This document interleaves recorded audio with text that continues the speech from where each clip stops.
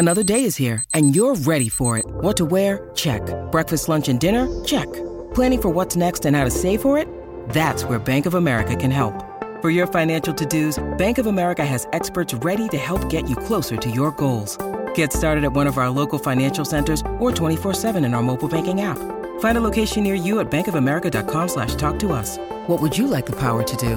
Mobile banking requires downloading the app and is only available for select devices. Message and data rates may apply. Bank of America N.A., member FDIC.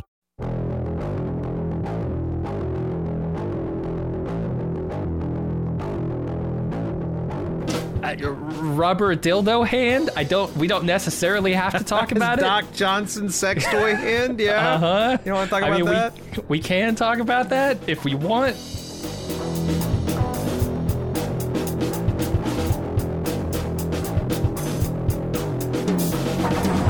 Welcome to The Walking Dead, the officially unofficial podcast for The Walking Dead, the ones who live on AMC and AMC Plus, as they want to distinguish those two things, apparently. I'm Jim. I'm Aaron. Aaron, we're delving back in. We have dipped our toes yet again into the murky waters of The Walking Dead. How do you feel about this? How do you feel about that in general? Just getting into another Walking Dead show, and how do you feel about the show proper so far? You know, I have come full circle, and after my experiences with season 9 and season 10, the Whisperer plot, I kind of had my love for The Walking Dead reignited a little bit. And now we're getting back to like the characters who I've loved since the beginning, like Rick. You know, he's one of the few OGs. Him and Daryl, kind of it. Him and Daryl and Carol, I should say. And Michonne is essentially pretty OG, joined in season 2. And I found I had a kind of it was the prison season. Was it at the very end of that season? I think she came in the very end of Herschel. Like as they were fleeing the farm, someone ran into her when they were fleeing from that. But it's somewhere between. She showed up at the gates of the 3. prison, but you might be right. Could be wrong. I wouldn't swear. That was like 15 years ago, man. Yeah, it was a long time. But I found as I was sitting down to the couch to watch this, I had a little bit of a smile on my face where it's like, this is going to be, it could be good. It could be a disaster, but like, I feel like I have all the tools I need to make an entertaining podcast no matter what. As long as they don't give me mediocre shit, I can do something entertaining. And then I actually watched the episode and I think it does a really good job. Rick is a great character.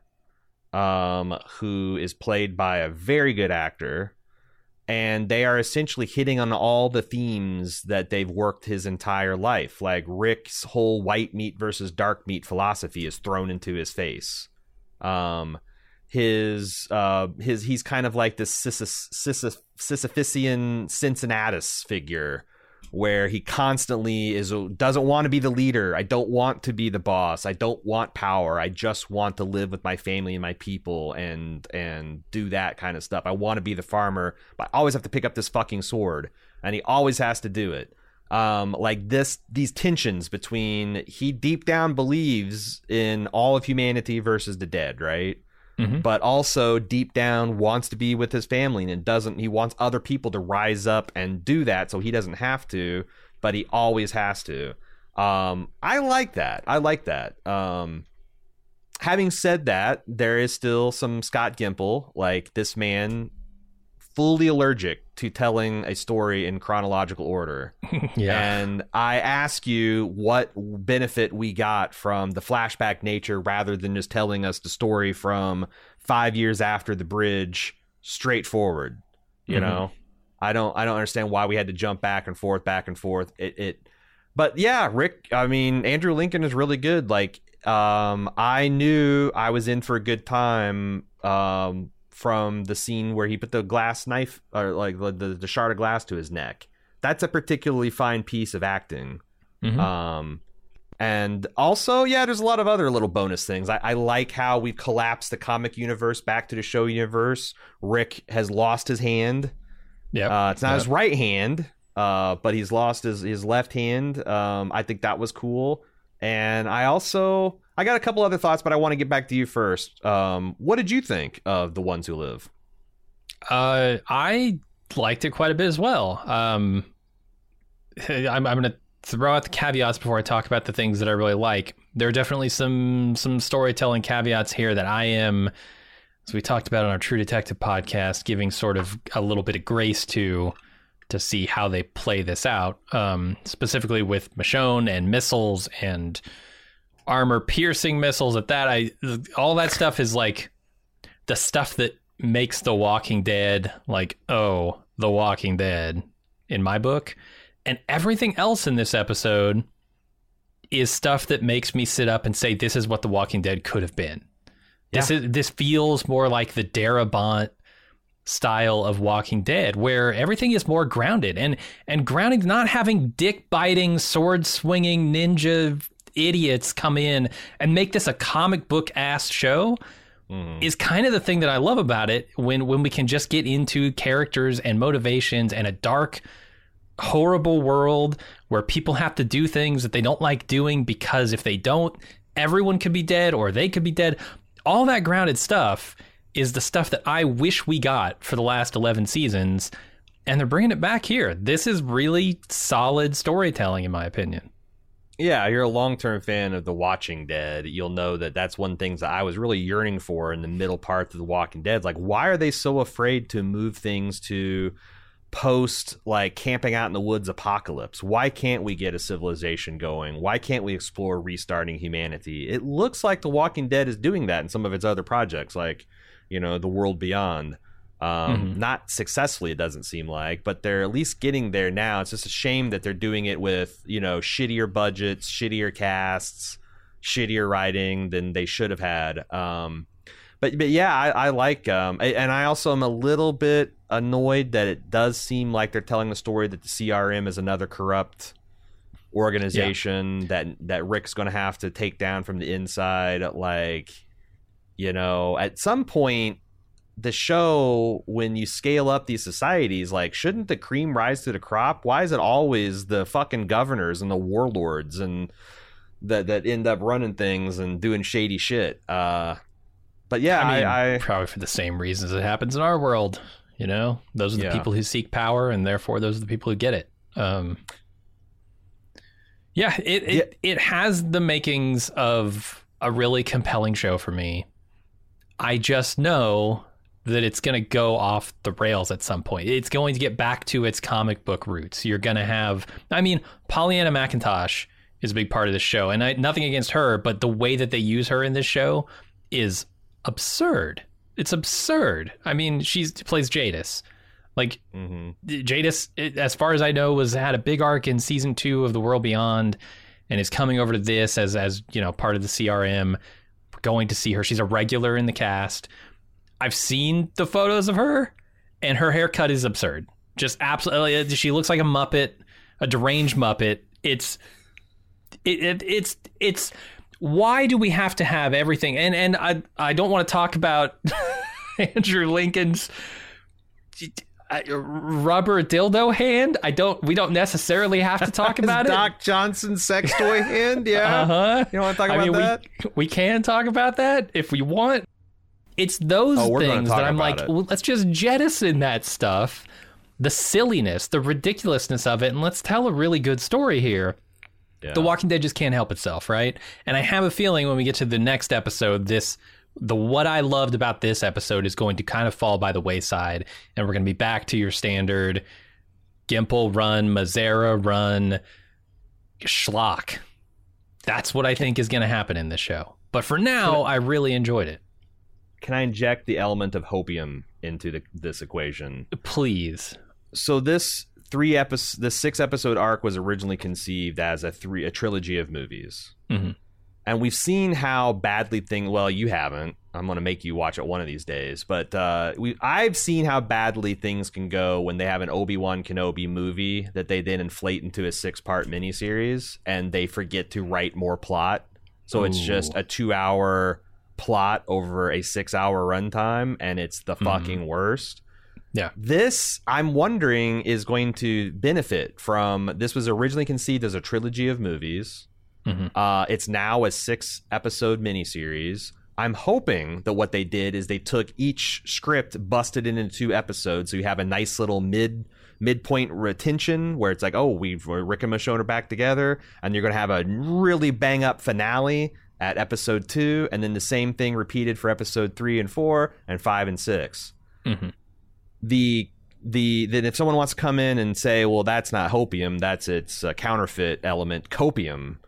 The copium side of that is actually Gimple and the executive said, you know what's better than a trilogy of movie is a trilogy of 6-episode miniseries, and we're going to get 6 hours of plot busted up into 18 hours of television, and that's if they are successful at getting people to watch this one. So I'm hoping that this is the full trilogy told in 6 installments, and that's a lot of plot, and it's going to be action packed, and I like that Denai and Andrew have been very involved in the writing. Like if you take the behind the scenes at their word, Andrew Lincoln saying this was the result of many conversations that he and Gimple and Denai had when they were filming The Walking Dead, and questions like what's happening here, what's happening there, and it's something that they've developed. It's why they're all 3 sharing story credits. It's why Denai is one of the listed writers of, I think, episode 2 and 4.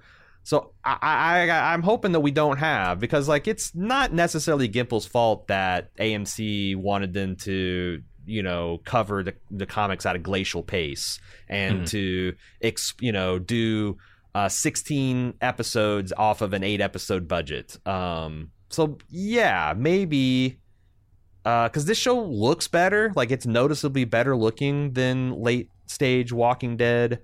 The acting is so far phenomenal, and I think the story is cool too. So we'll see. It could go off the rails. Not having multiple miniseries, and this is just them dipping their toe, is that I don't know that Denai and Andrew are going to want to do that much of this show, especially Denai. I mean, Denai's career has taken off since The Walking Dead. Sure. Andrew Lincoln, I feel like he's been surpassed by a couple of stars from The Walking Dead. I mean, John Bernthal is a pretty big star now, too. So, maybe he might want to do it, but I can't see Denai wanting to do multiple seasons of this show when she's got a big movie career going. Yeah, but what if they get Andrew and then she does this one swan? Yeah, I was saying, I don't believe that. I think that would just be stupid, even by AMC standards, that you are trying to fan the flames back to this fandom when you just got this embers in cold ash. It would be beyond stupid to do a whole bunch of filler shit with your main characters. This is I hope AMC realizes that this is the chance to reignite the franchise. If they're going to be massive interest in Rick and Michonne coming back, and if they can sell people that this is a good time and you can trust this franchise again, that would be awesome. But again, the copium comes in, and when has AMC ever done that? So yeah, and I still think it's going to be that comic book show, right? I mean, they got rid of Darabont early on. The Walking Dead has never been that kind of show since. They've turned it into a very comic booky show, and a lot of people like that. You can tell that successfully too. That's not an unsuccessful show, but sure.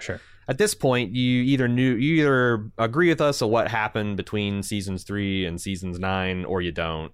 But yeah, if they just come back with season 7, season 8, throat clearing, and we had an awesome premiere and an awesome finale, I don't think that's going to cut it. I think all the projects going forward are going to just kind of start losing more and more audience numbers and spiral until AMC decides it's not worth it, pulls the plug. But this could be the start of not a golden age, but a silver age of The Walking Dead. Yeah. Yeah, we'll see. It feels like a conversation maybe we should have after, as a summation of everything. So maybe we should just get into the recap. Why not? Don't shamble away. We'll be right back.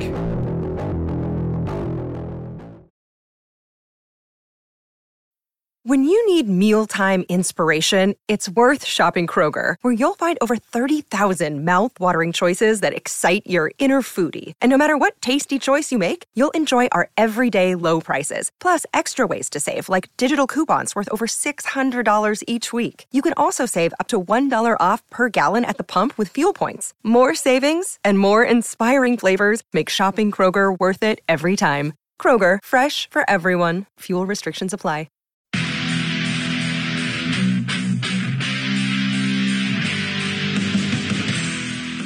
We're getting geared up for the 6th annual Summer Badass Fest. And while we're working on a slate of apex badass films to enjoy, we've got an early action-packed announcement to make. Just like last year, we're kicking off Badass Season with a live movie watch and podcast recording. We've rented out a theater for connoisseurs of action films and Bald Move fans that just want to have a great time. Unlike last year, this year's movie is top secret. Hush hush. No hints. Except, it's incredibly badass. It stars an absolute icon of the genre. We're willing to bet most of you haven't seen it, and it's going to be an incredible viewing experience with a packed house of bald movers. Those of you who came to last year's screening of Total Recall know what a party it was. And those of you who didn't, now's your chance to experience it. Meet me and Jim, order some custom movie-themed drinks at the theater's full bar, then watch us record the full podcast for the movie. We reserved the venue over twice the size as last year, but seating is still limited. It's happening Friday, June 21st at 7 p.m. in our hometown of Cincinnati. Get full details and buy tickets at baldmove.com/live. Cincinnati's actually a pretty great city to visit, and we've got lots of details for side adventures on our event page as well. The Reds are playing the Boston Red Sox in their fantastic Riverside Stadium. The thrills of Kings Island just minutes away, and I'll be leading a kayak trip down the scenic Little Miami River on Saturday. Again, get full details and get your tickets now on our Badass Fest 6 page at baldmove.com/live.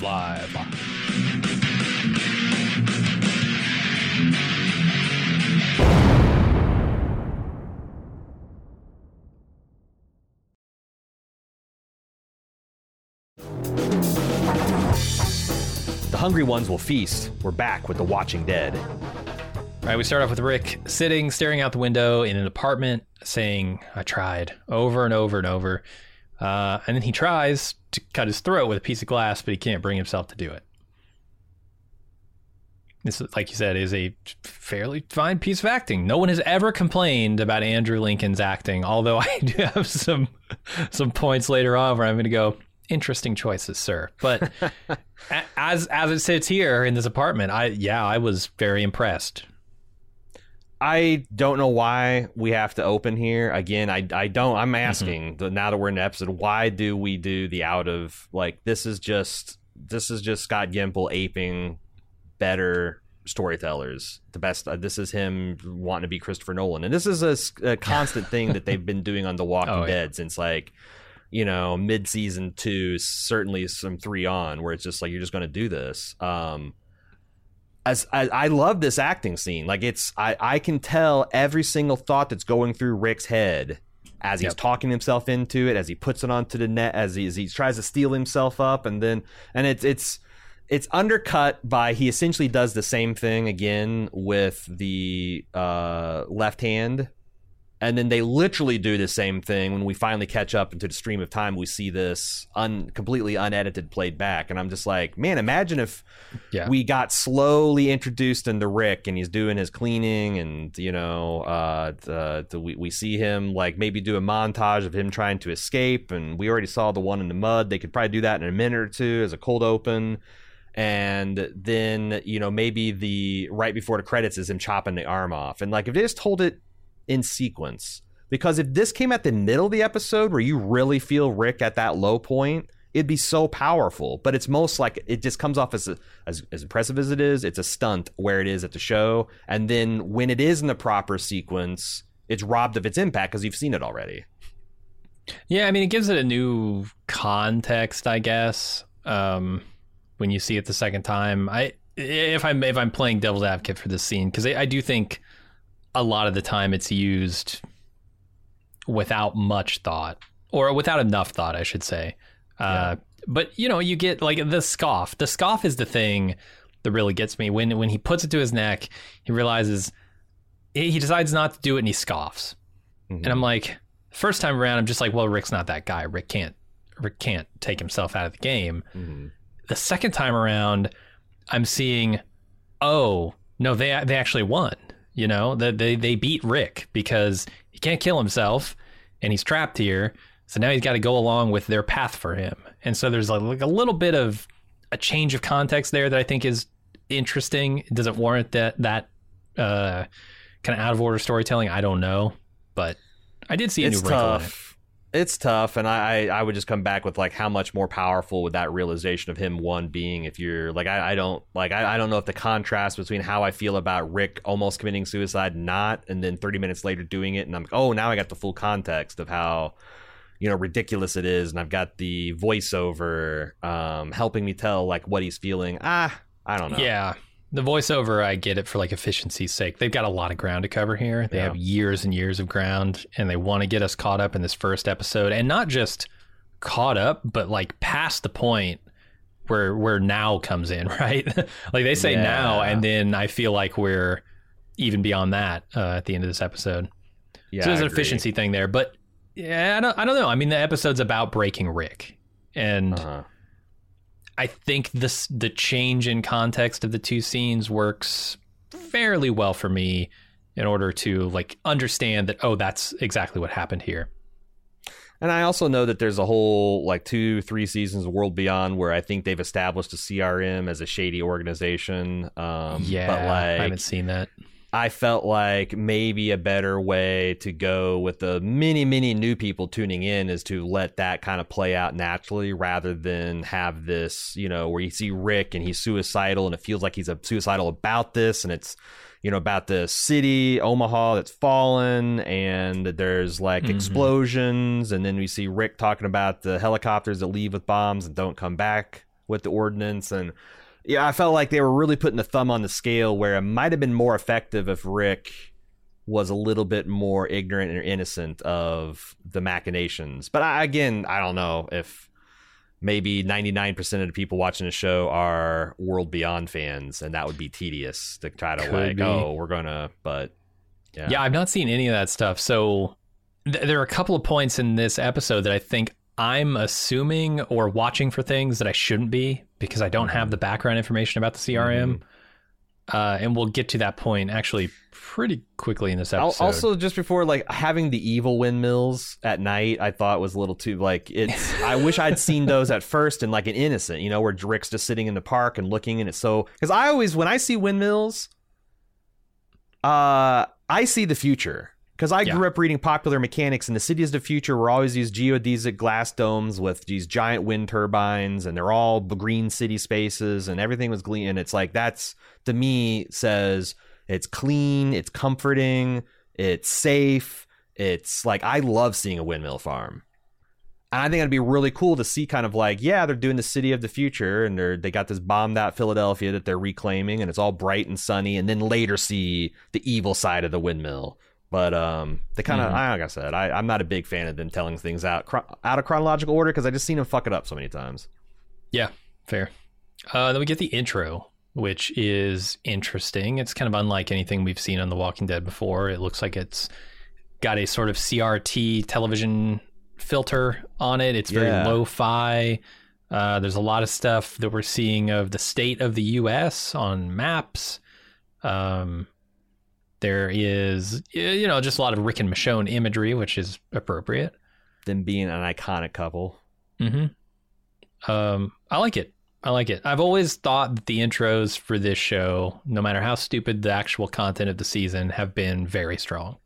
Very visually interesting. And I even like, they even do a little bit of storytelling here where there's headlines saying the CRC candidates are calling for CRM oversight, showing that the military institution might be a bit beleaguered, you know? There's a tension between the civilian and the military that seems like it's always resolved in favor of the military, and maybe Rick can be a figure for change. Yeah. So let's go to the next scene, 5 years after the bridge. And they don't really need to explain the bridge. We all remember the bridge, right? If not, you see a couple of flashbacks to it. Consignee Rick Grimes is out on a clearing mission for the Civic Republic.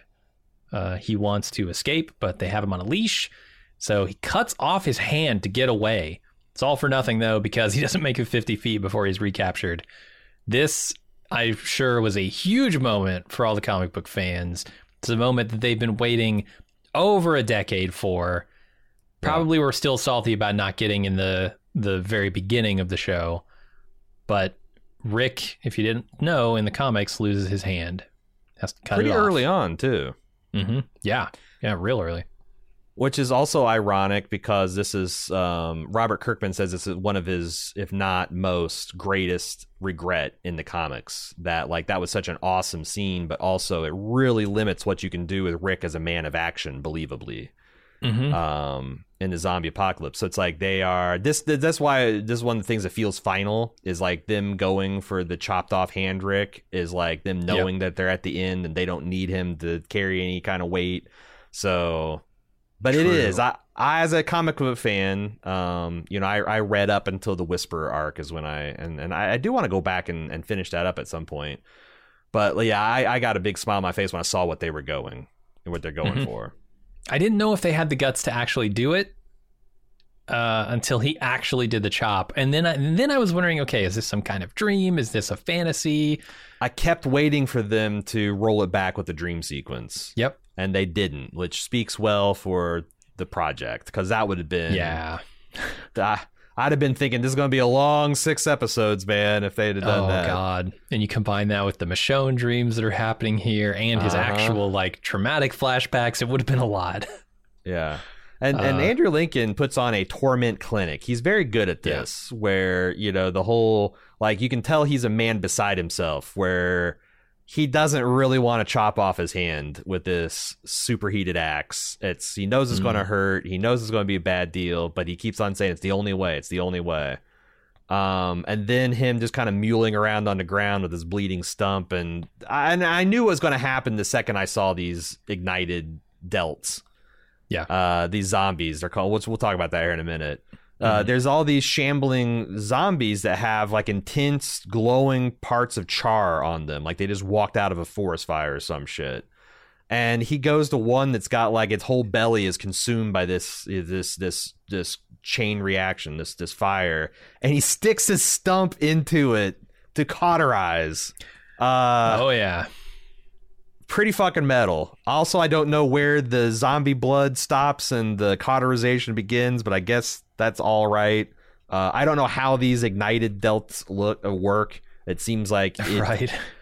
How does acid blood work? Dude, I mean, that's a little bit as cool as the imagery was, where the zombie slowly dying as its body consumes in fire, but its skull is glowing from the fire within it. How in the hell is the zombie still alive? Especially when you consider that they have killed zombies with hot cars in Atlanta.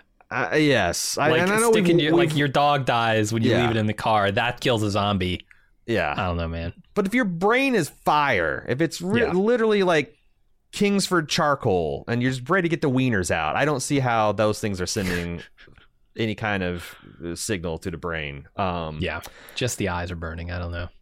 And it's all for naught because he's eventually taken into custody. Can we talk about the new terminology for zombies? Deltas. Delts. I don't think they ever even actually say delta, but you can assume that's what that's a shorthand for. I thought about it, why would they use Delta for the dead? And the most obvious one didn't occur first, but I did research, and I guess they're on army bases. There's threat levels, ThreatCon, and it starts at Alpha, and the maximum is Delta. Goes Alpha, Bravo, Charlie, Delta. Delta is an imminent attack, or the base is actually being overrun. And I'm like, oh, that's interesting. So these are the deltas, this is the threat condition. But then someone pointed out that it's also NATO phonetic alphabet for D. Yep.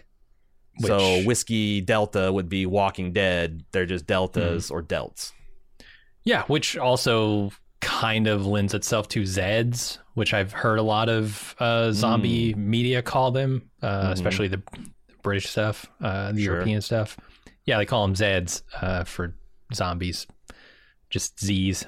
So yeah, that makes a lot of sense. It took me a second to go, oh, they must be saying Delta, and that must mean dead, right?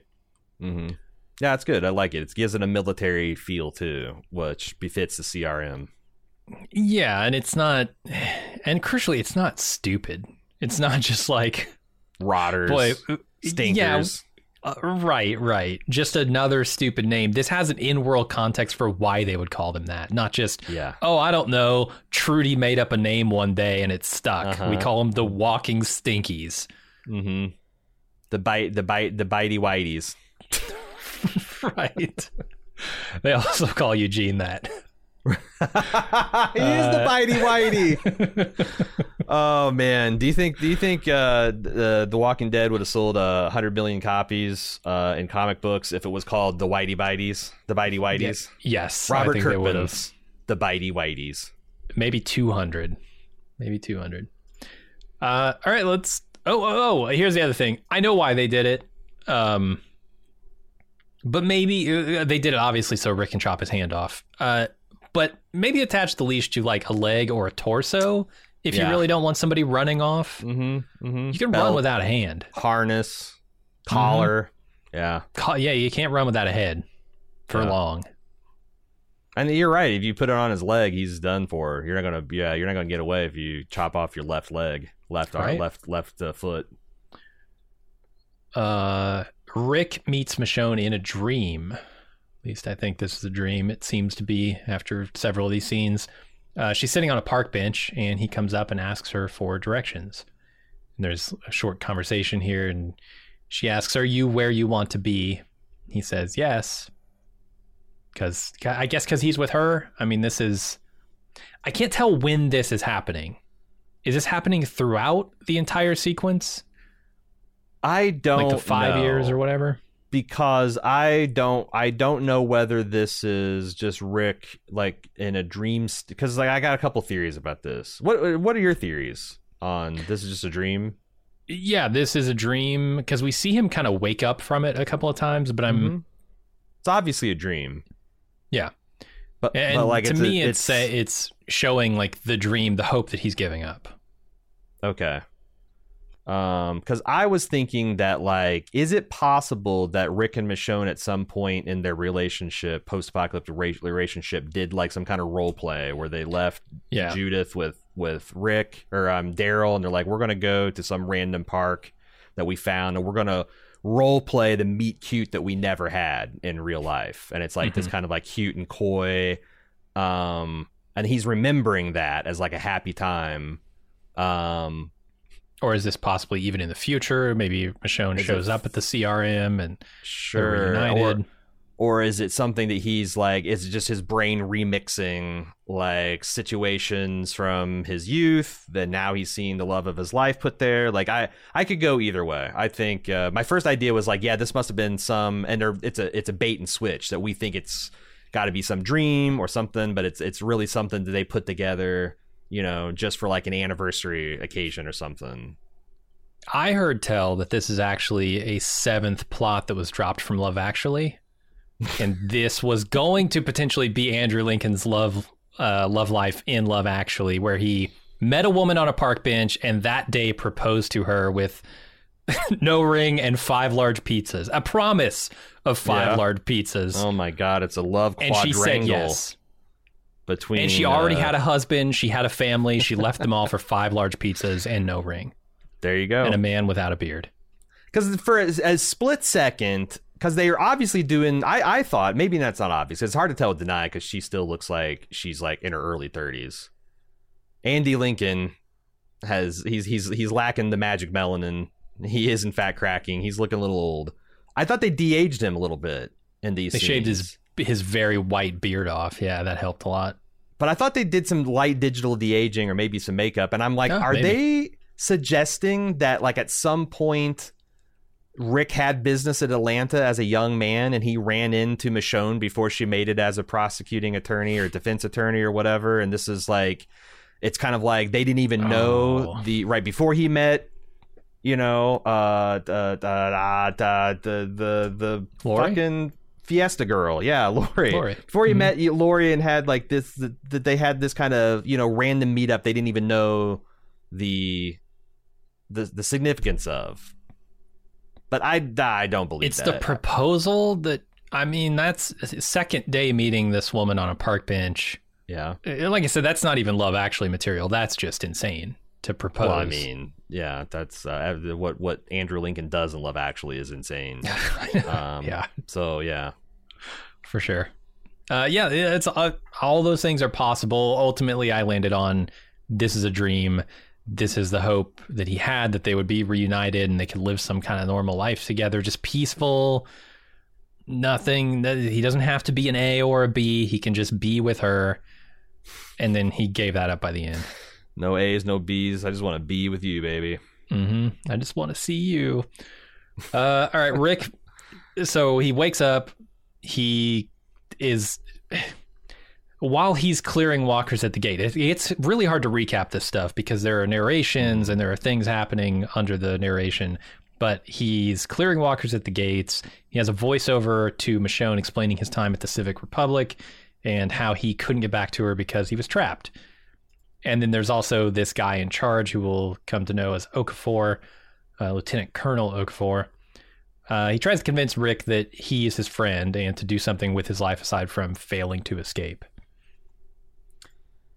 So narration usually doesn't work real well for me in fiction. I think the one thing that saves him is that this is kind of something that Rick does.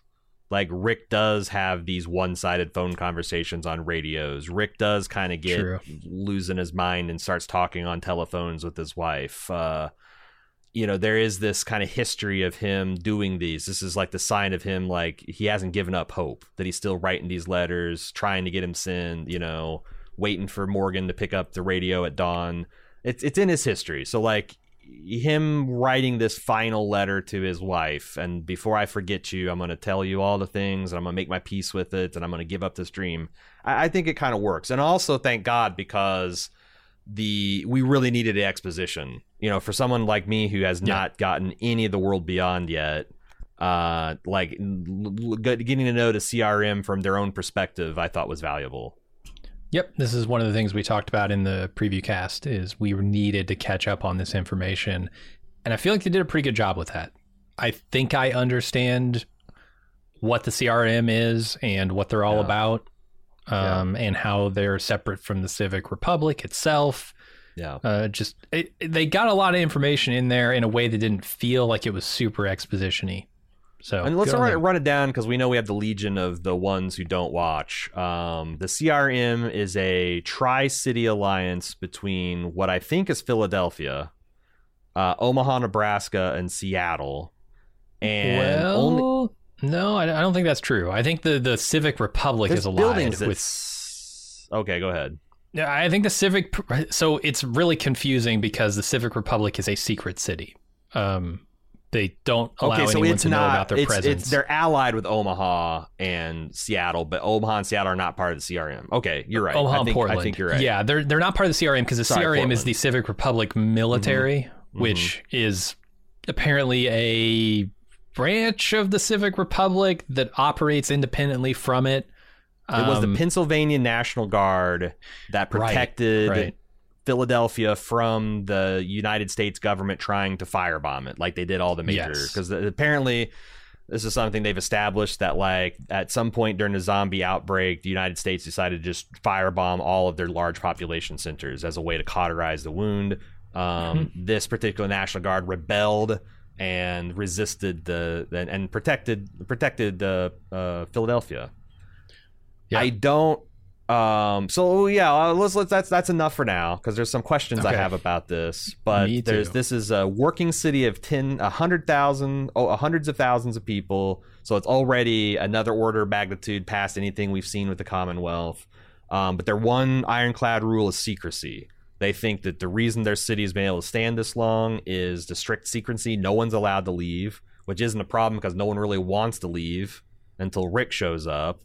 And the other thing is, when they find survivors, instead of Rick's plan of just asking you 3 questions and then taking you on or not, they make you go through a 6-year period of consignment where you live on the outskirts of the city and you do zombie clearing, you do basic utility work, and if you do that for 6 years in a satisfactory manner, you can earn your citizenship to go inside the walls of the city. Mm-hmm. So that's the CRM, and they don't tell us it's Philadelphia, although they do it pretty. You know, you see the skyline. There's several buildings that have the word Philadelphia on it. Yeah, and it's a secret city. Yeah, it's implied that this is Philadelphia throughout as well, with Okafor's story and stuff. What Beale tells Rick about it. Mm-hmm. You might actually be right. I wonder if those cities have to be allied with the CRM, because nobody knows that the Civic Republic, the city, actually exists. How do you ally with the city that you don't know exists? So the military would be the only interface that Omaha and Portland would have. I don't know what I honestly, in this world, I don't know what an alliance between Portland, Omaha, and Pennsylvania with helicopters, it's a little more plausible that that's valuable, but I agree. Even then, that's like sending someone to the. That's like being an ally. It's like us being allied with a moon base. Like it could happen, but there's not going to be a lot of commerce and sharing going on just because it's so fucking expensive. Like you got a helicopter stuff to Omaha. In Omaha, it's like, I don't know. The logistics of this, I wish it was like some kind of like, you know, maybe Philly, New York, Boston, but then they're already shaky stance of Philadelphia being a hidden city would be even shakier. But and especially Portland, because Portland is out of the fucking way, right? Like Omaha. Okay, maybe that's reasonably flyable from Philly. And it's a breadbasket, you know, like right there in the middle of the amber waves of grain of the United States. Like there's a lot of supplies. It could be a real depot, right? But like Portland, why are you allying with Portland? Weed, marijuana, donuts. Yeah, they got those craft voodoo beer donuts up there. I hear the strip clubs are awesome too. Nice. So that's it. What did you think of the kill stick? This like trident, spinning trident thing. Tool. It's like a combination corkscrew, a cork remover and pike. It's something that I could really see being effective at snaking a drain, but zombie killing, I guess. It reminded me of like those garden weasel things where you like stick it in the ground and twist it and it like pulls out weeds. Like, well, how is it more effective than just a sharp stick? I've seen people kill zombies with like their thumbs through their skulls and shit. How is it more effective than a bayonet on the end of a rifle or a sharpened stick? Yeah. 6-foot stick. They have this like brick wall with these like 6-inch slots, so the zombies come out one at a time. Hilarious. Smart, I like that Rick kills like 100 zombies, never a pile of bodies on the other side of the wall. Nope. Never pile of bodies. That hill that's built on a slight hill, so when the zombies fall, they just kind of roll down to the bottom for collection. It's the treadmill strategy. Have you heard of the treadmill strategy with zombie defense, where you just surround your house with treadmills, and the zombies can never actually walk to you because they step onto the treadmills and they're taken away? This is the same thing. It just treadmills to the side. Gotcha. Yeah, there's a conveyor belt. I mean, hell, they got working helicopters. Why not? Yeah. Okay, let's... okay. There are several people doing accents in this show. Andrew Lincoln, notably, doing an accent. We've talked about his accent at length. I don't know if the guy playing Okafor is putting on an accent, but his accent is really weird. It's... like, along the lines of... Is it Creole? Yeah, like New Orleans, French Creole. That's what it kind of sounds like to me, but whatever Thorne is doing with a South African accent, I that blew me away when she said she's a South African submariner. I'm like, with that accent? Yeah, they specifically mentioned Cape Town. I worked with somebody from South Africa for several years, and her natural accent, because she's putting on an accent, but her natural accent sounds a lot more to me like a South African accent. It's less like what I think of African but more what I think of South Africa. So like it's a really weird decision to have somebody who I think has a natural South African accent to put on an accent for the show. Is she from South Africa? She probably is. She sounds like she is to me. Oh, you heard her talking in the post credits. Okay. Yep. I didn't even notice that. Yeah, I don't know what they're going for. If we're gonna like see that he was back down in Louisiana or something. He's from Philly, apparently. I don't know. Maybe he's not. It's from an Philly. odd choice. No, he's not. He's because he talks about firebombing all over the place. Yeah, true. All right. Somebody throws a glass at Rick and thanks him for showing them that they can't get away. And then Rick goes back to his apartment and rages over that. What is her deal? Does CRM have any glassware available at this point? Is that why she's drinking straight from the bottle? Because she's broken every other glass? Twice in this episode, for seemingly no reason, she throws a glass at Rick's head. Yeah. Who's shorter of glasses? The CRM or Tsar era Russia because of all the huzzahing? Definitely Russia. So like her whole deal is she's got something like Rick where she has people she's left behind. She's wanting to get back to them, but she just and like maybe I like that. Like I throw him a glass for. I kind of like thank you and also fuck you for convincing me that it's impossible to escape from this place. It gives some real stakes to Rick's escape attempts, I think. Because like, it's true, a successful escape can inspire people to also think that they can get out of their plight. An unsuccessful attempt and repeated unsuccessful attempts over like a decade, that might inspire people to think, well, it's not worth even trying because it's not going to work. Look at this dude. And I'm not going to cut my hand off to try and get away. He went to the lengths you would think you would have to go to actually get away and still didn't get away. Yeah. I like the Thorne characterization. She's just like this flinty, hard woman, and like she becomes a true believer before Rick, and I thought that conversion was believable. And then he goes home and trashes his room for some reason. I think he's pissed off that he's setting a bad example here.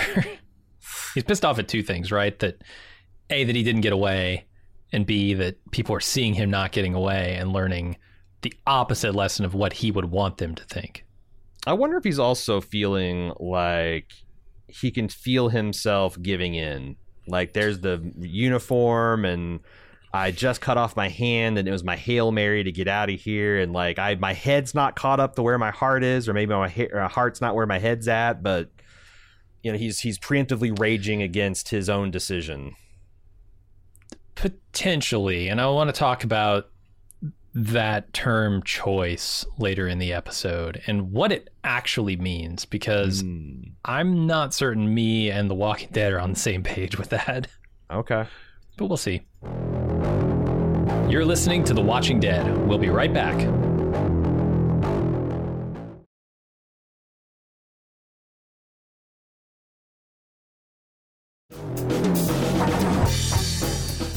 Keep your head down. Welcome back to The Ones Who Live. All right, let's talk about a guy that I do really like in this episode. A guy named Esteban, who is apparently the closest thing that Rick has to a friend. Sits next to him on a riverside bench, beautiful scenery, and espouses the virtues of not having swamp ass, as well as the citizenship program of the Civic Republic. Dude, I might say goodbye to Michonne and Judith if they said they had air conditioning in this post-apocalypse. Can you imagine you've been sitting in fucking Georgia and in the swamps of DC for 15 years just with like never knowing a dry crotch at any season, and then you step into cool, crisp 68 degrees Fahrenheit? This is the problem. This is why Rick is not tempted by this, is because he doesn't know that an alternative to swamp ass exists. He's always lived with swamp ass, so it's his default state. Yeah. No more swamp ass. That's all I need. That's the only campaign promise I want, and I'm ready to kill. I'm ready to firebomb cities. I'm ready to give up my wife and children. Just keep me cool, man. Keep me cool. this scene is doing a lot of heavy lifting of the CRM's or the CR's citizenship program. Esteban's talking about how, most people would love to be at this place, and he's hoping to get this deputy water management position, or he just did. I can't remember. So he's actually, his time is up. He served, and now he's a citizen, and he's going inside the city. And it does also, kind of get you, it tells you how Rick has been, the first, this guy is so friendly, and he is. He's instantly a likable guy. And he says that for the first 3 years, Rick didn't even speak to him. But he's the type of guy who just wouldn't give up. And he kept on. He finally came to some kind of friendship with Rick. And it felt authentic. And also Rick's the kind of guy that maybe you would invest a couple of years to get to be his friend. And then, he's a guy of substance. So they had this scene had to work so that the next scene that we see Esteban had a prayer of working, and I think it's a testament to both these guys that it did. Yeah. And I will say, I really believe it. Is Rick the dumbest motherfucker alive? Because when Esteban says, Rick, if you just give in and decide to be the super soldier, you can always try to escape when you're not leashed up and you're just looking for twine out there. And Rick has the effect of a man who's processing new information. 6 fucking years. You've tried getting away 8 different times. You cut off your hand once, and you never thought of just facetiously accepting this guy's offer so you can be a commando out in the bush. The only way out is through, man. He's so fucking dumb. He's so fucking dumb to not even think of the idea. Yeah, I mean, Rick has been pretty myopic a lot of times in The Walking Dead. This wouldn't be the first. He's missing a hand, not an eye. What the hell? Fair. The other thing my ears picked up is Esteban has a gal already on the inside who's a journalist. Yeah. Who's doing a story on water management. I have a feeling... it can't be. They're not going to run back Connie's Commonwealth plot, right? They can't. It can't be. I mean, she stays at the Commonwealth at the end of this, unless... no, there is no unless. She's at the Commonwealth at the end of this. I think it's endearing in a teenager writing fan fiction way that writers have a way to self-insert themselves in saving the world. Just physical act of writing. Just string words together so it makes people feel and understand, can save the world. That has to be so satisfying to work that into your plot, but I don't know if you can do it. Again, I don't think so. Yeah, I'm with you. Then why bring it up, Jim? Why establish him having a gal who is an investigative journalist on the inside? Why show a newspaper article about the CRM being investigated by their own politicians? There's gonna be some muck, and she's gonna rake it. I'm guaranteeing you. It's gonna be Connie too. What if it is Connie? Well, okay, so that's where my head immediately jumped. I thought you were proposing that it was actually Connie. No, my mind did not immediately jump to that, but it's now made the leap and oh God, it can't be Connie, right? So I know, look, journalism is an important component of our society. Some would say it's a vital component. And I think any story that you're going to tell with any weight of seriousness about a political drama has to include some form of journalism. Yeah. Even in post-apocalypse? Yeah. I mean, in a city of 200,000 people, you have to have some way to sway the opinion of those of that population, because they are a force to be reckoned with. It's just, how do they think, and who tells them what to think, and how do they get that information? Yep. They don't have Twitter. They're going to have to just do it with old school. Oh, they do it with TV. Apparently. Fish wraps. Oh, TV too. And papers, like you said, we do see shots of newspapers. So yeah, they have that TV news program that I wonder who runs that. It's got to be a civic republic, not a military thing. Although I would think so too. But also the question becomes who is influencing the coverage. Yeah. Are there any puppet strings there that's right we can't see? Yeah, so I think there are interesting stories to be told on the journalism side, but we'll see what they do with that. I will say, I think another function of this Esteban saying he's got a girl on the inside as he's sitting on this bench with Rick in this idyllic situation, much like the park that he meets her in his dream. I think it's showing Rick that there could be a life like that inside of the CR, the Civic Republic.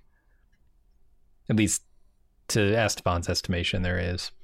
Yeah, you could find some. You could start a new life. Mm-hmm. So Rick gets the idea that he can pretend to join the CRM in order to look for a new escape route. So he goes to Okafor and says he wants to join up, and we see some of his training here. Couple things we've already talked about: the Doc Johnson sex toy that he has strapped to his like. Oh my God! This why do you device. make it? There was a Mythbuster episode where Carrie Bryan went out to get they're designing a robot to punch sharks. And she came back with 2 black molded plastic fists, one in a traditional fist and one in kind of like a, more of a, you're trying to get something Cobra in Strike. the fist. Yeah, No, you got the Cobra Strike. Yeah, there you go. Not getting in. I don't know what you're talking about. Cobra you got the Strike. fist and you got the Cobra Strike. Rick is wearing the Doc Johnson fist, man. That's just what it is. It's a black rubber sex toy fist. Yeah, that's for experienced lovers. With the spring-loaded bayonet. That's the nice touch. Oh, that's the nice touch. Yeah, that's where you know it's not just for sexy times. Yeah. Also, move over barley. There's a new weird-ass grain to save civilization in town, and it's millet. It's millet. Yes. It's the next thing to make bread out of. All your kids are going to hate. They're going to want Wonder Bread, and you're going to give them millet, whole grain millet.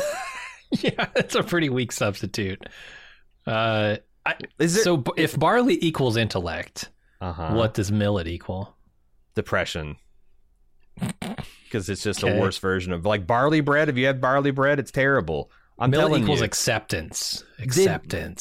Did fucking wheat die? Did the zombie strain kill all the wheat too? Why are we experimenting with barley and millet? Why can't we just do corn and wheat?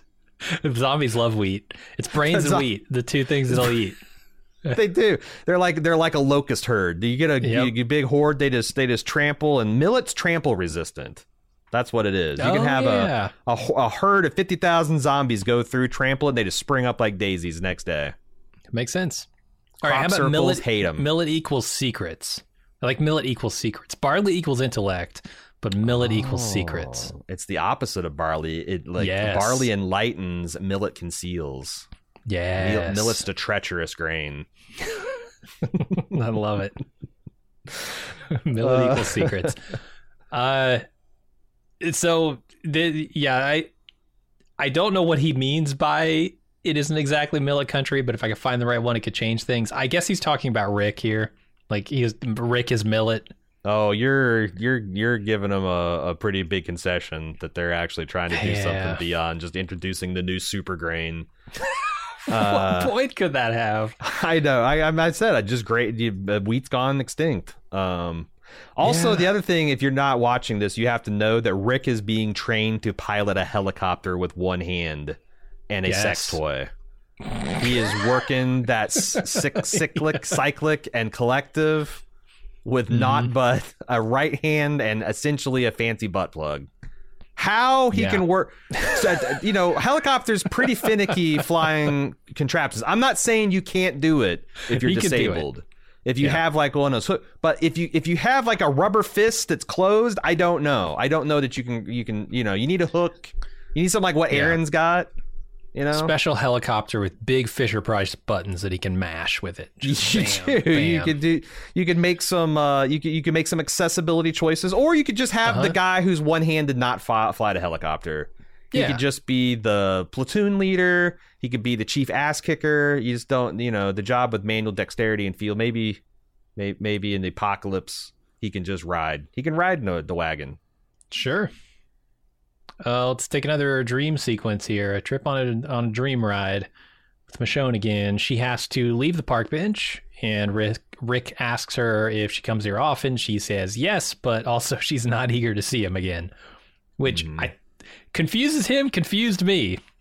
I can't tell if this is just flirting She's negging him, yeah. Yeah, this is her version of a neg, or like if there's something in his own head, because I'm processing this through Rick's own internal, idea of what this is going to be like when he's reunited. Is it something like, does he need to get back to her, or is she okay where she is and not eager to have him come back and disrupt her life? Is he worried about that? That if he does find her, things won't be the same? Yeah, it might be. I'm too busy making jokes, though. I know. Because my thing, it's the easy thing is she's Denai Guerrera, and she's looking like $1 million, and he looks like bean curd by way of British Isles, and she's just like, I'm just not that eager. There could be some flavor here. There could be some flavor here, but I'm looking at it, and I'm not seeing it. So, Also, look, Andy, me and John Berthal, we surpassed you at this point as far as fame goes. You want to do another one of these? I'm just not that eager. That's true. I got Black another Panther Wakanda 3 movie coming up. Yeah. So I don't know. I'm the one that me and John have become the ones who make bank, and you're the guy coasting off of Love Actually and Rick Grimes. So he's very big in Europe. I'm sure. Oh, yeah. It could also be him worrying that he's got to explain a lot of his actions to her when he gets back or when they're reunited, and he's not sure he knows how. I don't know. It's definitely. I think you hit it right. Your first analysis was that this is him processing the subconscious and conscious guilt of giving them up. Yeah. Seems to make sense, and we'll get a little more of this later. Okafor takes Rick and the woman I was calling Glass Plaster at this point, apparently, to a secret location and reveal, not to be confused with what Rick is doing. That's not blasting glass. He wants to reveal some secrets to them and tells them that he's trying to train them up to become leaders so that they can help change the CRM for the better, which immediately at this point, I'm going, why reveal this to Rick? Because it doesn't feel like a ton of time is passing here. But what we're supposed to understand is there is a lot of time passing. Yeah, and I wasn't picking that up on first watch. So me either. And why use the title cards if you're not going to because I guess if you're paying attention, it takes a while to fly a helicopter. But to be fair, I don't know that The Walking Dead knows that. They've done some really stupid shit on this show, and they're doing 5 years this now. It could have been 18 months later.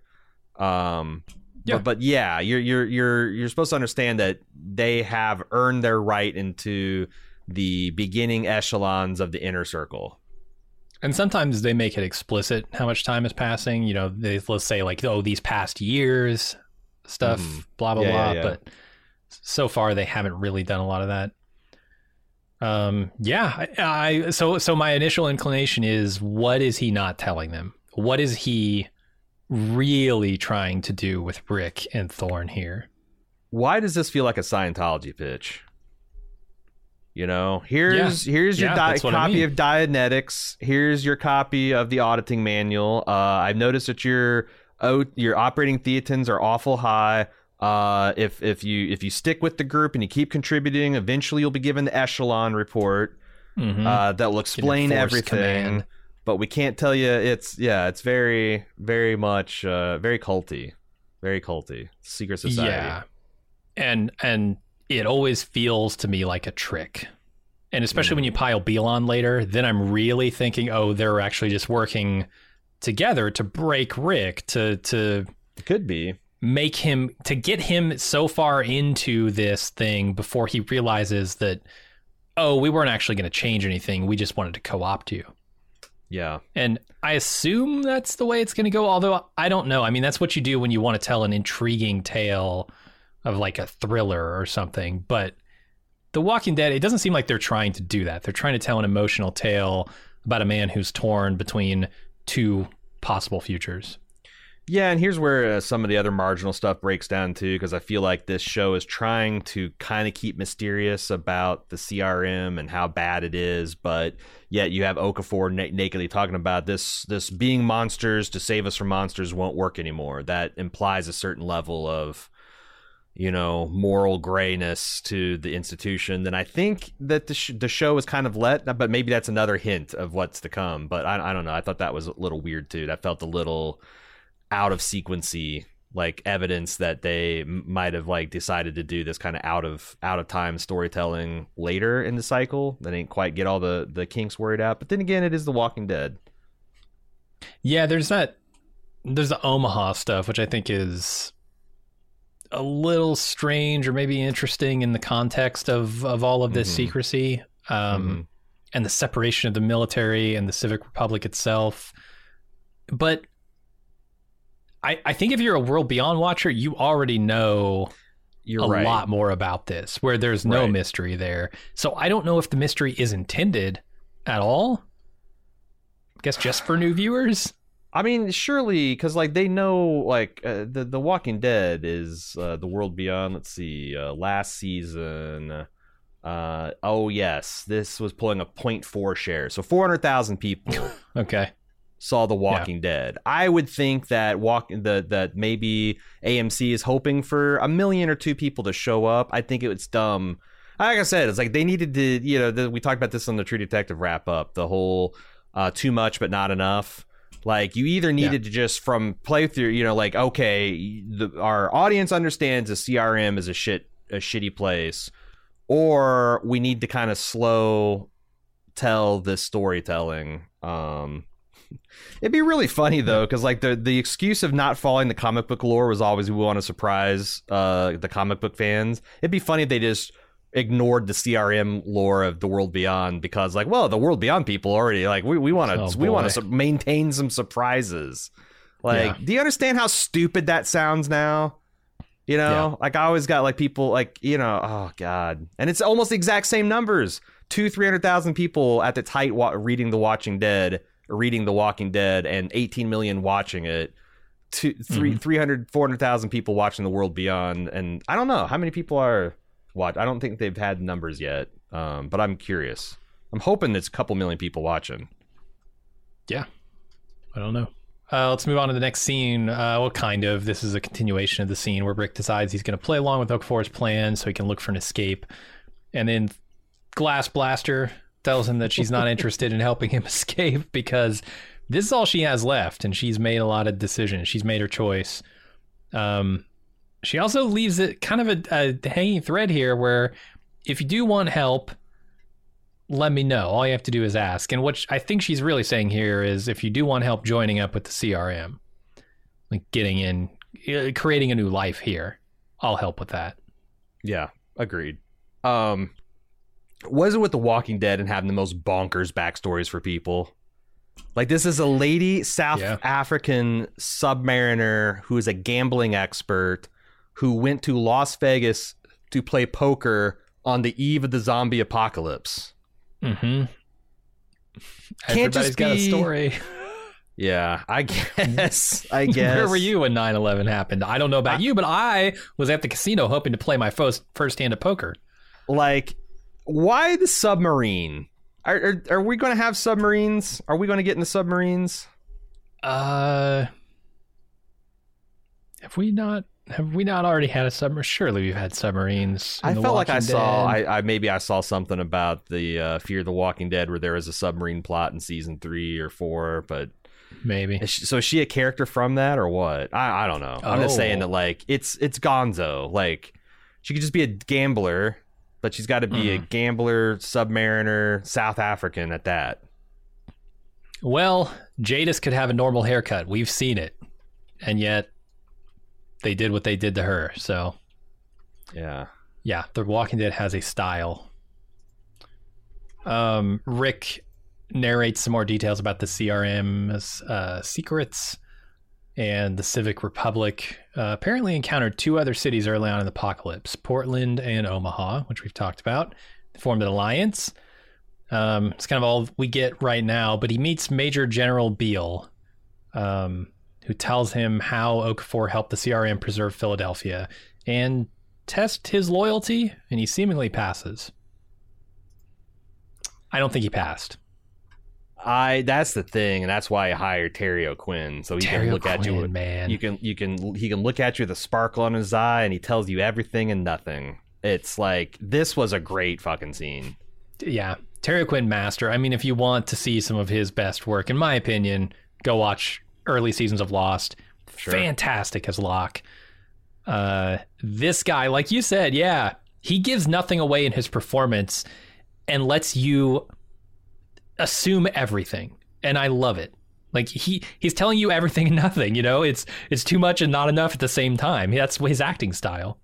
And I love that they had the confidence to have Andy Lincoln have a pretty good poker face, where it's like, yes. If I was a General Beale, I would have nothing to go on. But and also the way they said no at the exact same time, I think was super great. Because one of two things, right? It's either this is exactly how long it would take a person who's not lying to get to know, or a person who is lying to me would say it in this exact way. Right. And I could buy either way, but like, because it is Terry O'Quinn, because he does have that sparkle in his eye, and also crucially because I feel like if he was still undecided about Rick, he would not, he would still use his time to try to probe. But like, he in those two exchanges, he found that. Now I don't know if he's right or not, but like, he is satisfied that he knows everything, and he's just like, you know what, we can just soak in the scenery the rest of this visit. I think that tells again, but it's also great because I don't know exactly what it says. And he's not. So to your point, I think Andrew Lincoln has to put in the performance he does. He has to have that believable poker face, because if he doesn't, we know what Terry O'Quinn's thinking. Right. We know the game is up, right? Here, because they both thread that needle so perfectly, it's still a mystery. But I tend to lean toward the conspiracy, that this is maybe part of Okafor, because the first thing he asks is, he comes up and says, is Okafor doing anything that I should know about? Yeah. And Rick lies to him and says no, because we know that Okafor is planning to change the CRM, apparently behind his back. So he asks about that, and to me, I'm thinking, okay, it's such a plain, like, would he want this underling to know that he doesn't trust his second in command? That's a big piece of information to just give up off the bat. So to me, this is him testing Rick. This is him trying to judge, putting the dipstick in Rick, figuring out how into the CRM is he. Will he give up Okafor? Oh, he won't? Oh, interesting. Okay, so now I know he's not totally committed. Agreed. There's so many possibilities here, and I think it's smart, and I love Terry O'Quinn. And like I said, you cast him, you get a bunch of things for free. Like, this guy is a commanding presence. This guy is a natural born leader. This guy is extremely intelligent and sharp. Like, you get he's that also just very like fatherly, right? He's also very like that's kind and soft at moments. Yeah. Yeah, like, not to get too patriarchal, but yes, that comes with an old guy in military fatigues. Like, there is something paternal about that too. Like, you don't want to disappoint him. Like, a guy like Rick, like even Rick, who is only going along with this, did, I think, genuinely sit up straight in this man's presence, and addressing him as sir. Like, yeah, it's military culture too, but I think Rick sees that this guy is a guy to be taken seriously. Well, you're going with like the hard man, like stern father kind of stereotype. I'm going with more of like a softer kind of father, right? Like a guy who cares about someone. I agree. I wasn't intentionally, because even soft dads, you still want to impress them. You still want to make them proud. Oh, for sure. Yeah, like it's more of a love than a fear thing. I don't think he's afraid of Terry O'Quinn. It's just that he's a serious man who. And Rick is a serious man too, so it's a serious man that other serious men take serious. Yeah, the title of that Coen Brothers film. So we find out so much more about the CRM and the CR in particular here. The city's secret. The army's doings are secret. The troops with the blood red stripes, which is Okafor, his guys' actions are secret to the force, to the military in general. And Rick has his secret. They're all feasting on millet. Yeah, and the Okafor is by some rights a traitor. He went against the U.S. government, and instead of bombing the city of Philadelphia, he bombed the 4,000 Marines who were preparing to storm the city to kill anything that his bombs didn't touch. And that that one decision enabled them to save hundreds of thousands of people and form the backbone of the CRM. Yeah. Let's move over to Okafor now, telling calling the Maze, Rick and Thorne, that there's a reckoning coming soon and they have a responsibility to change everything. What is this model like this? This where I felt like I understood half the conversation is modeling. Is that a World Beyond thing? Like there's some kind of zombie modeling that there's a growth and decay rate and a mutation rate, and I couldn't tell if he was talking about the zombies, if he's talking about within the military, the civilian within politics. the world. Yeah, I don't know what the tipping point really means. But he's got this philosophy is like in moments of crisis, there's a small group of people, sometimes only one or two, that have the power and the courage and the ability to act and do what's necessary. And he thinks that Rick and Thorne are those type of people. Mm-hmm. And there's also like this gambling metaphor. It's like against all this drop, you've got Rick and Thorne both going all in with their chips. They're being taught to bluff, right? I mean, keep those secrets close to their vest. So Rick then seeks out Esteban and begs him for information. And this is years later. This is where it really started to dawn on me. Oh, this is years later. Rick seeks him out and begs him for information that'll help him navigate the sewer system for his next escape attempt. And they tell each other not to die. I don't know. So Esteban is a water manager for Ward 3 now, not a deputy water manager. Mm-hmm. It's an indication that a lot of time has passed here.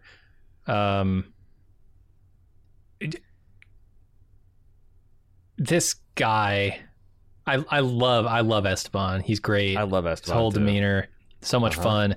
One of the things that also makes me love him is he kind of has Gowron eyes. He's got a little bit of that going on. Can go a little too wide. Yeah, I see what you're saying. You're talking about the Klingon leader from Star Trek, The Next Generation of Deep Space Nine. Mm-hmm. Mm-hmm. Known for never blinking in a shot, right, and having just impossibly big eyes that then widen, and you're like, oh my god, yeah. Like these things are dinner plates, and they just became garbage can lids. Like what the hell? Yeah. So I have a minor nitpick. Rick is asking for the plans to a far off outpost that they're going to take a helicopter to get to. How the fuck would even the manager of Ward 3's power and water know anything about this sewer system of this outpost, this suburb that they're flying to? I was thinking maybe he was just helping him read the schematics here until he told him the combination is 4399. That's what I thought the same thing. Wait. I thought the same thing. There's no fucking way this guy's, and he just has it, but he had no idea Rick was there to ask him that. He's just got that at his mental recall. Yeah, it's kind of absurd. But they're going on a faraway mission that they have to be heloed to a chemical plant. Okay. All right, Esteban, you just are all-knowing. I think you're omniscient. Which, he might be a plant. That's the thing. Well, he said just a random combination, and then they had their own guys go and change it to that, right? Ah. So that when he did try to escape, they'd be there with a big net. I don't know, a butterfly net to catch him. I don't know. Anyway, let's go to Rick explaining his escape plan to Michonne via this narration in his dream. In what we'll find out is a letter to her later. As he's executing the escape plan, unfortunately, he's discovered by Thorne. Rick asks for her help to escape, and she tells him that she is helping him by bringing him back to the CRM because Okafor apparently knows about him.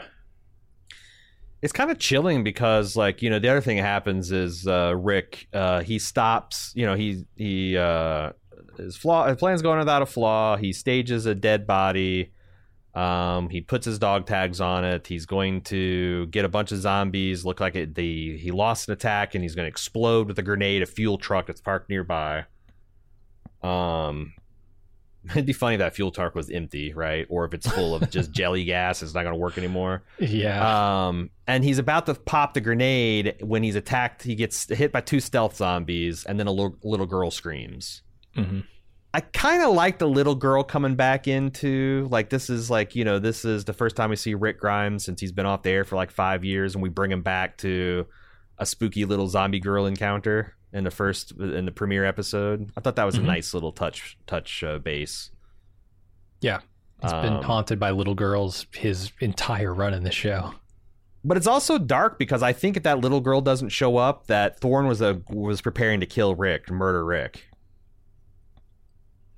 Because she said, I saw the whole thing, and also I saved your life. And he's like, you didn't save my life. He's like, yeah, I wouldn't have missed. I think the implication is if he was about to get away scot-free, she was going to kill him, so he couldn't fuck up her good thing.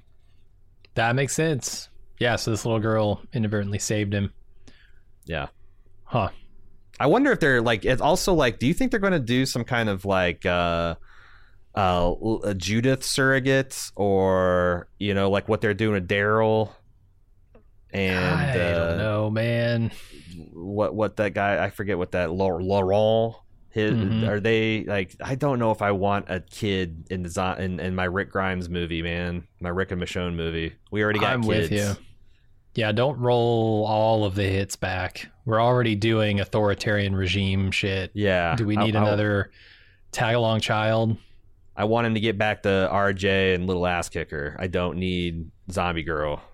Yeah. I'm with you. So finding out that Okafor knows about him, Rick sneaks into Okafor's bedroom / vivarium.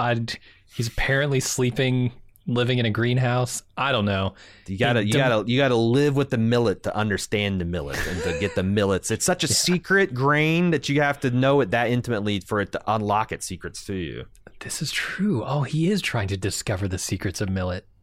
Yeah. You wake up at 3 o'clock in the morning, you have a millet insight, you want to go right to your crop. Right. So Rick demands at knife point to know what Thorne was talking about with the he knows you remark. Okafor says he knows everything about Michonne. Rick tells him, here's some real logic twisting for me. I think the performances in this scene are excellent and interesting. I don't understand the logic. So Okafor says he knows everything about Michonne. Rick tells him they don't get to make the choice for him and calls him a good little soldier, which triggers Okafor. He says, he tells him everything about like killing his wife and 4,000 Marines to save Philadelphia and maybe the world. And then once the dust is settled, Okafor tells Rick he's putting him in charge of a base building operation that will put him on the path to power. Okay. So I understand the story right. He's in the Air Force. He's already bombed several U.S. cities. He mentioned Atlanta and L.A. by name, and now it's time to bomb Philadelphia. And his wife is a Marine, and she's going to be one of the ones. She's gathered at Lincoln Fieldhouse or whatever it is, and she didn't want to. He says that she didn't want to go in there and liquidate all the people I missed. So I made a choice. I killed my wife and the 4,000 other Marines. Do you think we'll ever find out more about that? Like, was that a conversation they had? Was that like, she's like, I don't want to do this, and he had no way to stop it except for to kill her, and she'd rather die, or like I wonder, because like, why didn't she just desert? Yeah. Like, or is this a snap decision he made? Like, I had follow-up questions, and I don't know if we'll ever get the answers to it. I don't think so, because his head explodes at the end of this episode. True. So yeah. I don't see them ever going back to that. But I also listener, if you're just listening and watch, every time Jim says he held at knife point, you have to understand that it's actually Rick's giant black dildo hand with the knife coming out of it. That's what the knife we're talking. Yeah, he held that sex toy point. So the other thing I really like is here's the dark meat versus light meat. This is the first episode where he's like talking to Merle. You don't understand it. We ain't them. Yeah, this philosophy, and Okafor hurls it right back at him because he's like, these aren't they're your people. It's your problem. He's like, all the living are your people, Rick. And Rick can't, like, what's he going to say? This is his own fucking philosophy coming back at him. Yeah, no, it's true. The thing I don't understand about it is Okafor keeps claiming that he made the choice. You made the choice. And Rick is saying, my choice is my wife. My choice is my family. My choice is getting the hell out of here by any means necessary. That is my choice. And he says, you made the choice. Saying you made the choice does not make it true. Right. No matter how many times and how forcefully you say it and how personally true it is for you, Rick has not made that choice. I don't understand this. Well, he didn't hear the voiceover where Rick said, I'm going to play along. But so I think Okafor is like really wounded that he signed the CRM draft paper or whatever. Oh, yeah? Okay, that could be. The man who's tried to escape 8 times has done subterfuge.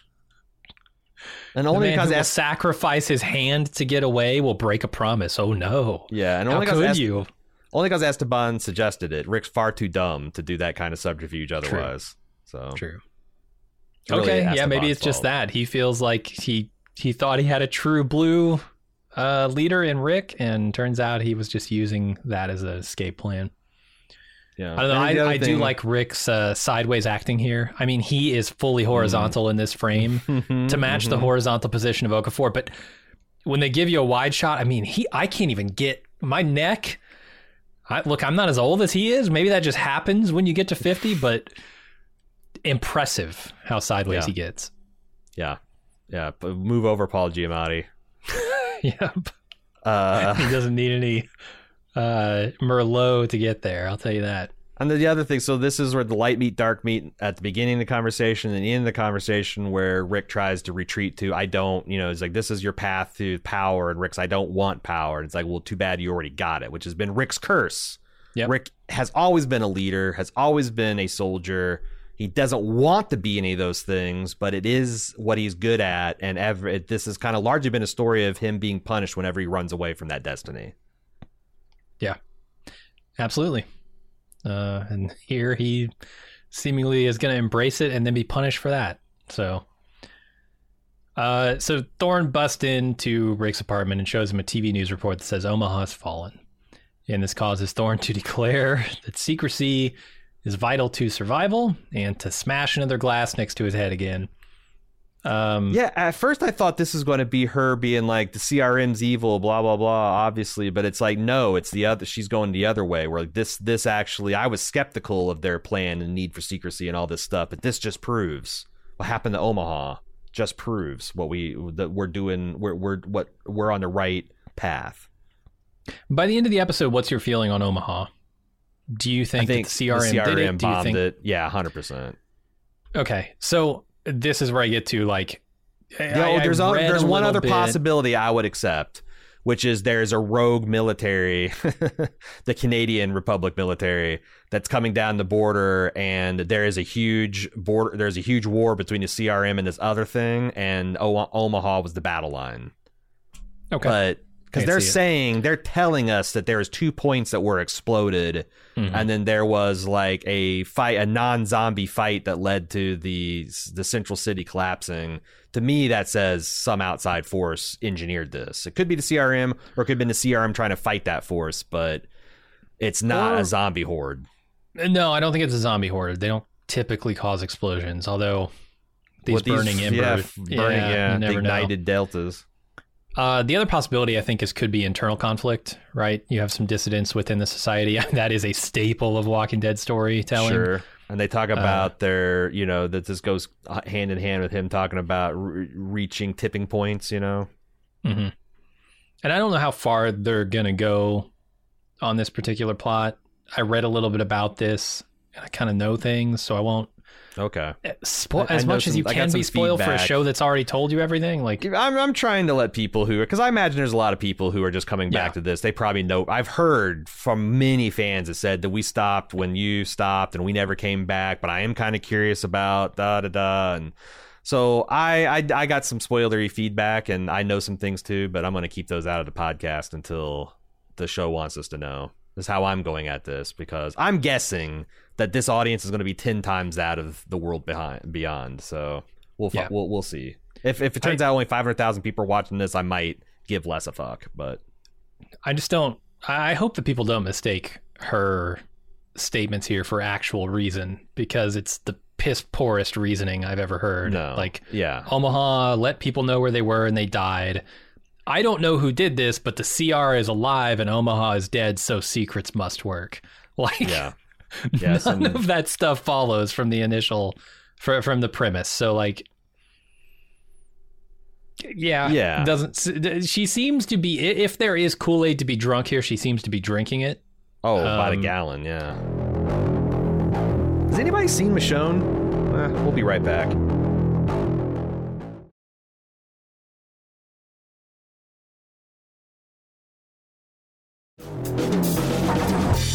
Has anyone spotted Rick?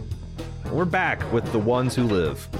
Yeah, and I do wonder, because this is all coming from like Civic Republic news stations. There's no outside reporting going on, right? You can't go to like Al Jazeera and find out a different perspective or something. It's all CR stuff. That's where Esteban's muckraking journalist wife is going to come in handy. I bet she will. I will say this, that people who were listening, not watching, might be like, what the hell? There's a little girl running with a zombie horde. Oh yeah, they got an explanation for that. Okay. They were hiding out at a museum of natural history or some shit, and zombies happen like they do, and all of the group got bit, and she got scared, and she hid inside or underneath a giant sculpture of a grasshopper. And those grasshoppers have sharp leg pieces. And in the zombies' attempt to get to the girl, they tore themselves to shred on these grasshopper spikes. It's hilarious because the second time I watched, I noticed that her mom and dad zombie had these spikes just sticking out at every angle of their face. Like, nice. This must have been the bristliest fucking grasshopper the world's ever seen. But they tore themselves to pieces to get to her, and they showered her with their blood and guts so that she inadvertently... I like this. Yeah. She glenned herself. I think in context, the story is ridiculous. I don't understand. Like, is the point of your story, there are better places to be? It's like, shutting like Rick up. Inside a sculpture, for instance. Yeah, no, Rick is bitching and moaning about his lot in life, and she's like, we'd all rather be the different people, there are different places with the different people, like this little girl. But yeah, it's just, yeah. I do like the guts stuff, right? And I'm talking about season 1, episode 2. I forget the episode, but it's like early on. It's called Guts, and they discover that if you cover yourself in guts, and they use it throughout the series, the zombies won't detect you. It's kind of neat that comes back in, and I'm not even sure that she registers the actual meaning of it. Like, she might think it's just some fluke that, oh, she didn't get torn to shreds for some reason. Or that it's really her mom and dad still in there, because like she was like, like it seemed like she was staying with that flock and she was anguished when her mom and dad got killed by Rick. So yeah, I mean, she's a real young girl. She's like 7, 8 maybe. So that's all fucked up and sad. Yeah, and I don't know how much of that Thorn glass blaster is registering either. I do wonder. She got the blast out of the glass at the end of the scene, though. And so I think the reason they had her throw 2 glasses is foreshadowing, right? Like, she's just a person who likes to throw glasses, and so Rick's gonna have a piece of glass laying around his apartment later in the episode where he can attempt to cut his throat. Like, I never put that together. That's where he got the glass. But you don't need to foreshadow it. Just have her angrily throw a glass. She doesn't have to be the person who throws glasses. Sure, yeah. Also, That's I don't really need, stupid. in the zombie apocalypse, I don't need to explain where Andrew Lincoln got a shard of glass. True. Yeah. You know what? I'm not living in a around. zombie apocalypse. I'm sure I can go outside my apartment complex, or my apartment front door right now within 250 feet, find a shard of glass to kill myself with. Because we're living in a boring apocalypse, it turns out. So, yeah. I have no problems believing in the shell of Philadelphia you could find some broken fucking glass. I mean, he's in a glass cage. He's in the apartment has windows. He could break a window and get glass if he really wanted to kill himself. Like, he's not going to have to pay for it. There's not going to be any repercussions if he kills himself with broken glass shards from a window. Mm-hmm. The other question I have after like taking in the entirety of these 2 episodes, and specifically this girl's story, because the story here is said like she was living in this museum, everything was hunky-dory, and then from inside the museum, they were attacked, which to me rings back to the prison, where they had somebody inside get sick, die, rise up, and start attacking them. In a city of 200,000 people, what protocols does the CR have in place to deal with inevitable, routine zombies rising within their walls? I would love, that's exactly what I'd like to know. Does everyone sleep with the doors locked? I mean, they would have to be, there would have to be protocols everywhere. Because what if happens midday, you know? I mean, what if somebody walks off and ends up ground up in the machinery or some shit? They lose their hand, they bleed to death. It's not just, when we go to sleep, we close our doors. It's like protocols everywhere. I think it's easy to shut shit down in the middle of the day where you got the cops and the military up and everybody's seeing what's going on. Where at night, where it's like, you know, if everyone's sleeping their doors open and an entire apartment complex gets nommed, now you got a whole apartment complex that's spilling out into the streets all at once. Like that's Dawn of the Dead situation. Tougher than someone having a heart attack in the middle of a public area and everyone knows, like, oh shit, we're in a zombie apocalypse. Someone needs to jump up there at the knife and knife him or something. I don't know. Yeah. But to your point, I wish they would. I really would like to see, like, what funerary customs they have, what kind of dormitory arrangements they have. Like, how are they mitigating this risk?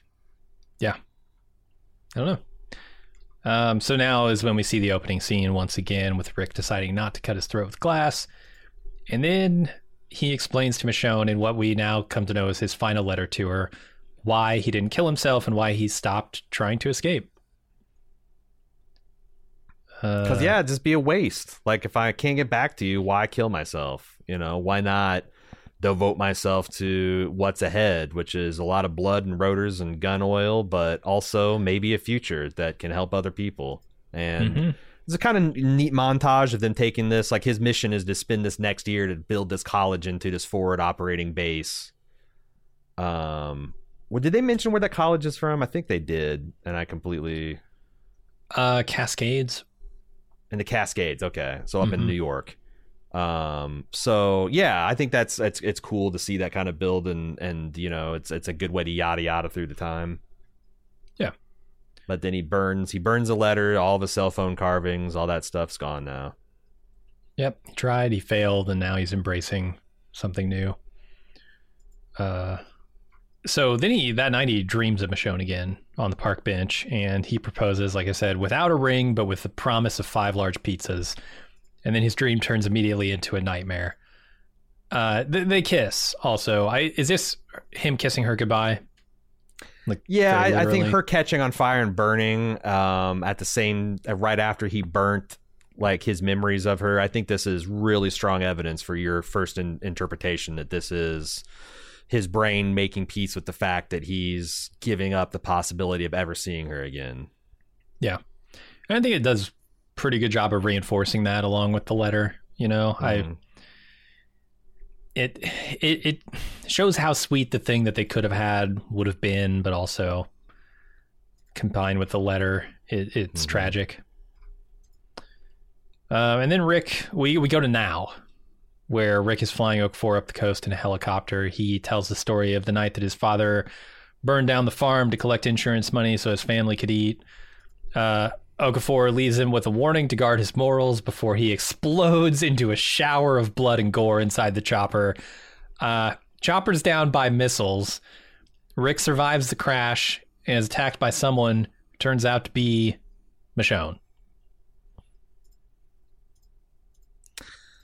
Yeah, man, these backstories, soliloquies, again, they're just gone all the time. Gonzo, like Rick just starts the story, and I'm like, where is this going? And he's like, well, my granddaddy burnt down our farm, and he came to me in the middle of the night, and he's a monster, half burnt, over 50% of his body, and he says, don't worry, Rick, this burnt millet is going to save our farm. Don't you worry, son, I got you. And then my daddy lived a whole life and died. And I found out from mom on his deathbed that he started the fire. And I'm like, this is fucking insane. what is the point of this story? And I think it's that you sometimes have to save something, you have to sacrifice and have scars and pain. And he's saying that he essentially burnt his life to protect the future millet crops of the CRM.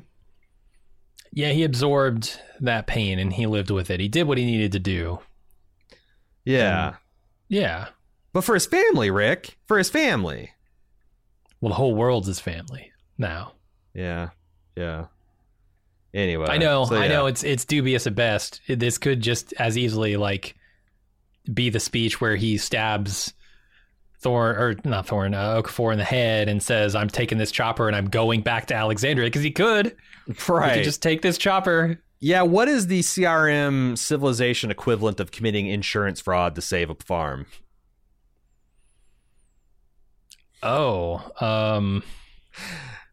See, my daddy also wasn't that good with finances, so every 4 or 5 years on schedule, farm get on fire again, turns out. My daddy kept on, by the time he was done, he was burnt over 99% of his body. Yeah, it's losing helicopter pieces. Losing, quote unquote, helicopter pieces, and then taking them and constructing your own private helicopter to escape. I don't know.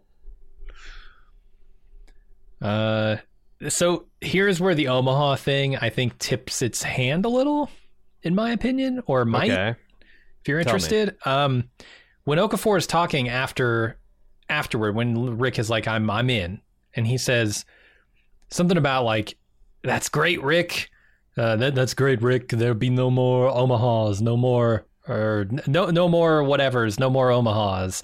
And Rick looks over at him like, no more Omahas. Like this is on the hands of the CRM. Right. Or potentially on the hands of Okafor himself. Yeah. Which is interesting in the context of Okafor. Is he doing what he needs to do to get by as a CRM spy by burning cities, which is exactly what he defected to not do earlier? Well, they said to swear on a sword. I wonder if there's some kind of secret society induction where Terry O'Quinn draws a blade and you have to like swear to keep the blade close or whatever and do whatever the CRM tells you to. That might be what those those blood stripes are about on their uniform. Yeah, because there's one more secret, and that's like the Echelon report, whatever the hell that is. Yeah, Force Command, the Echelon report. But we also heard the General Major Meade say that the people destroyed the cities in intent to save more monsters worse than the Delts. So it's like, how deep does hypocrisy go? Yeah. I don't know, man. We'll find out. I'm certain that, although he is credited as a guest star, I'm certain we will see more Terry O'Quinn. Hell yeah. Okay, one thing that bothered me, and this is where my grace comes in. This is where my grace really just has to go into overdrive here to stomach the end of this episode. Michonne happens upon the very helicopter that Rick is in. That's a big-ass country, man. Big-ass country. Maybe she has some information. Maybe she... And I do like the touch where she downs this helicopter and she goes person to person, pulling off masks, and then killing them when she knows it's not Rick. So they cover their bases there, but... I thought she killed a couple dudes without looking at masks. Are you sure that she was doing that for every dude? It might be off screen, but something also, about the motion and the amount of time it took to kill those guys says how bad would it suck if Rick was sitting in the co-pilot seat when she's downing it down with what I can only assume are Hwacha rockets. Yeah, they must be. We're going back to we're going to get the logo back out. Watching Dead. That's what it looks like, right? They're these like these tubes filled with explosives, these rocket tubes. It's got to be. I mean, here's the problem. I never thought that a Hwacha would be capable of piercing the armor on a military helicopter. Like, these things are typically Kevlar lined. Are they? Military helicopters, depending on their like those lift Cobras capacity, and shit that have they had, the variable amounts of armor. I thought that the Blackhawks are pretty Maybe the cockpit does have Kevlar though. I don't know. I thought. I mean, you're not going to get through it with a bottle rocket with a pointy tip on it. True, like, is my point. True, like, even if it's just helicopter skin, I don't think you're going to get anything through that is homemade. But I mean, Hawatches were homemade. Yeah, you shoot enough. You know, Hawatches have like 80 rounds. You know, you just get lucky. You get lucky in one of those, or 3 or 4 in this case. She had a Hawatcha set up waiting for this she must have had information. Oh, she had to. She's like the Joker. She's got it all planned out. And she's got a handheld Hawatcha because she's also sending those rockets out once they are on the ground trying to defend themselves. The Hawatcha. The handheld Hawatcha.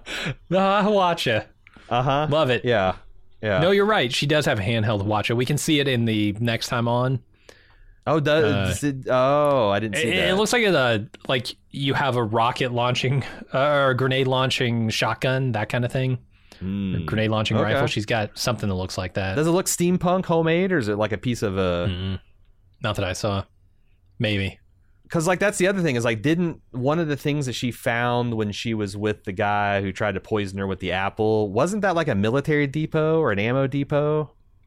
Like the Navy, I thought, like there that's was not a where naval they learned weapons. how to make anvils and shit, right? Or cartwheels. No. But I think that island was like where a naval weapons depot was at or something. Oh, the island where she was like psychologically tortured. Yeah, with the poison apple. Oh, right, it was an apple. I forgot about that. Maybe she got it there. Maybe, or maybe she got it wandering with the wagon people. That's the thing. Like I'm extending a little grace. I'm not going to say this is stupid. I'm going to wait, and I'll say it's stupid next episode. I assume next episode's going to be Michonne's backstory. Yeah, it absolutely is. Yeah. And I like that. I kind of like splitting them up here. I think that's going to feel pretty good. I just hope that her story is not too insane. Because it's both like the story of them trying not to lose hope and go and Michonne's got the even harder job because at any time she just give up and go back to the rest of their family. She's got all of her friends, her children are waiting out exile, and she knows that. Whereas Rick can't get out. She arguably should be back home right now. You could make that argument. Send fucking Farrell or Daryl out after the CRM. You take care of the kids, man. The kids, okay? Yep. You don't want Daryl Negan raising your children? Definitely not. Maggie's insane too. She ran off with Negan. Apparently, went to go see New York. Anyway, but yeah, that's it for the episode. We will see Michonne's story next time. Shall we get the feedback? Oh, we have feedback? Okay. We have one piece of feedback, twd@baldmove.com, if you would like to get in your licks as we go on through the season, twd@baldmove.com. Also, if you want to know what else we're doing, hint, this week we're starting the Shogun Project on FX Hulu, and also we're watching part 2 of Dune. That's all going to be happening this week. If you want to know what we're doing on a week-to-week basis, check out our social media, @BaldMove, wherever you get social media. And then if you'd like to support us and get ad-free feeds, special features, bonus content, etc., support.baldmove.com. Help us keep podding the casts. Casting the pods? Whatever. Bill from Aurora, Illinois, says, the One Who Lived pilot's easily the best thing out of the Walking Dead universe in multiple years. Virtually every spinoff has been quite weak compared to the original Walking Dead, but this one has rekindled my interest in the franchise.